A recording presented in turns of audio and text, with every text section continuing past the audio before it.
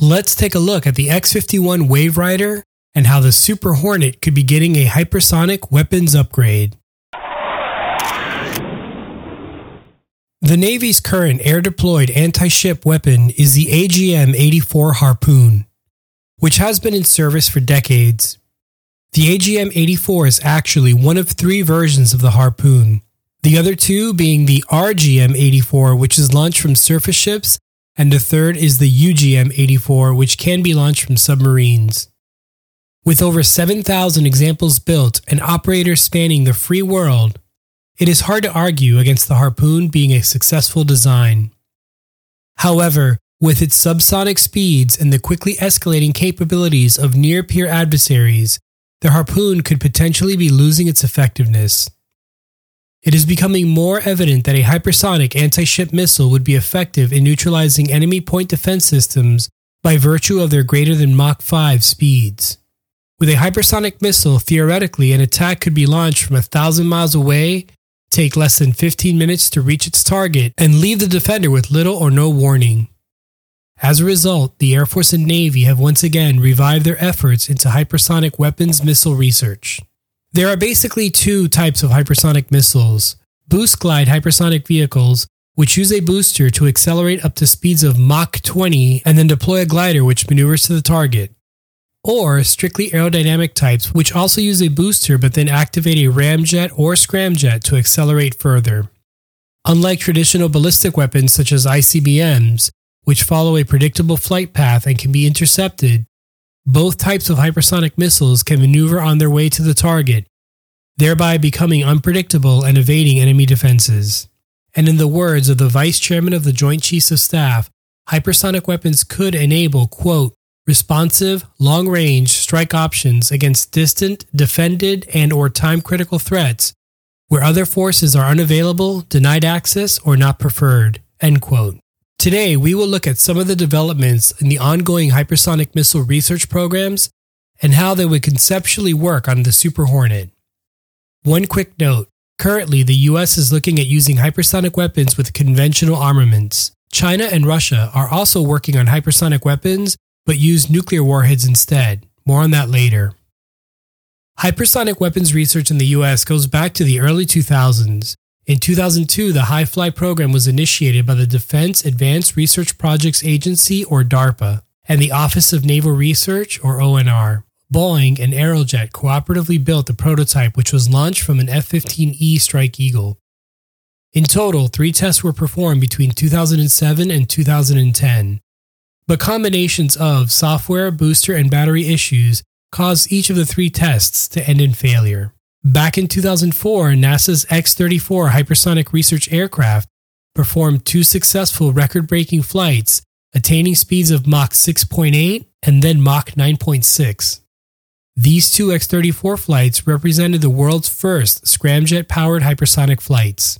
A scramjet is a supersonic combustion ramjet, with the notable difference that in a scramjet the airflow remains supersonic even at the exhaust. Additionally, in 2006, NASA's Dryden Research Center mounted an inert AIM-54 Phoenix missile under their F-15B aircraft and investigated the possibilities of using the Phoenix as a test vehicle. You've now seen the Phoenix missile on an Eagle, achievement unlocked. Next came the Waverider. The X-51 Waverider is a scramjet research experimental aircraft designed for hypersonic flights at Mach 5 plus speeds and altitudes of 70,000 feet. Receiving its official X-51 designation in 2005, the Waverider completed its first hypersonic flight in May of 2010. Following 2 unsuccessful flights in May of 2013, the X-51 flew over 6 minutes while sustaining Mach 5 speeds for 210 seconds.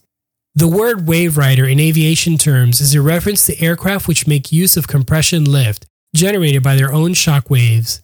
An early example of this was the XB-70 Valkyrie bomber, which used mechanically actuated wingtips that would be lowered to help generate compression lift.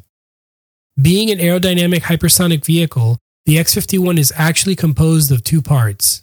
The first part is a solid rocket booster, which is the same as the ones used by the rockets fired from the Army's M270 Multiple Launch Rocket System, or MLRS. This booster accelerates the X-51 to a speed of about Mach 4.5 before burning out and being jettisoned, at which point the Pratt & Whitney Rocketdyne SJY-61 scramjet then accelerates the X-51 to speeds approaching Mach 6. In flight tests, the X-51 has been carried aboard a B-52 up to an altitude of around 50,000 feet before being launched. Interestingly, the X-51 represents the Air Force's most significant reinvestment into hypersonic research since the X-15, which flew over 60 years ago. I've made a video about the X-15, and I'll leave a link in the description below. Getting back to the Waverider, the X-51 has potential, but has a relatively high scramjet activation speed, typically around Mach 4. This means that a larger or heavier booster is needed to attain these higher speeds. However, just last year, Congress established the Joint Hypersonic Transition Office, which has provided funding to Boeing to complete preliminary design and ground testing for a dual combustion ramjet. A dual combustion ramjet would have lower activation speeds and could theoretically be made smaller and lighter. This new effort is being called HyFly 2 and has the goal of awarding contracts for hypersonic missiles in fiscal 2022. As a result, the Navy is hopeful the dual combustion ramjet can be made small and light enough to mount on a Super Hornet. The unofficial requirement is for the Super Hornet to be able to equip up to 4 of these missiles and still be able to land on a carrier with all the missiles on board. Boeing's HyFly 2 will likely compete against other technology demonstrators in development, which include a Lockheed Martin Aerojet entry and a Raytheon Northrop Grumman entry. There are plans to fly the competing demonstrators by the end of this year under their Hypersonic Air-Breathing Weapon Concept, or HAWC program, which is jointly funded by DARPA and the Air Force. A Super Hornet equipped with these missiles would both prove to be a deterrent to potential hostile forces seeking to attack a carrier group, as well as provide first strike capabilities to neutralize high-value targets with little warning. Given their very long range, the Super Hornet could stay well out of the defender's engagement zone and use stealth assets such as F-35s or F-22s to designate a target for the missile to fire on. Conceivably, drones launched from submarines could also perform this targeting task. Additionally, Growlers could provide electronic countermeasure support for the hypersonic armed Super Hornet, providing a further layer of protection. Without a doubt, any fighter-sized hypersonic missile will be very expensive and initially available in relatively low numbers, once again making the case for their use on only the highest priority targets.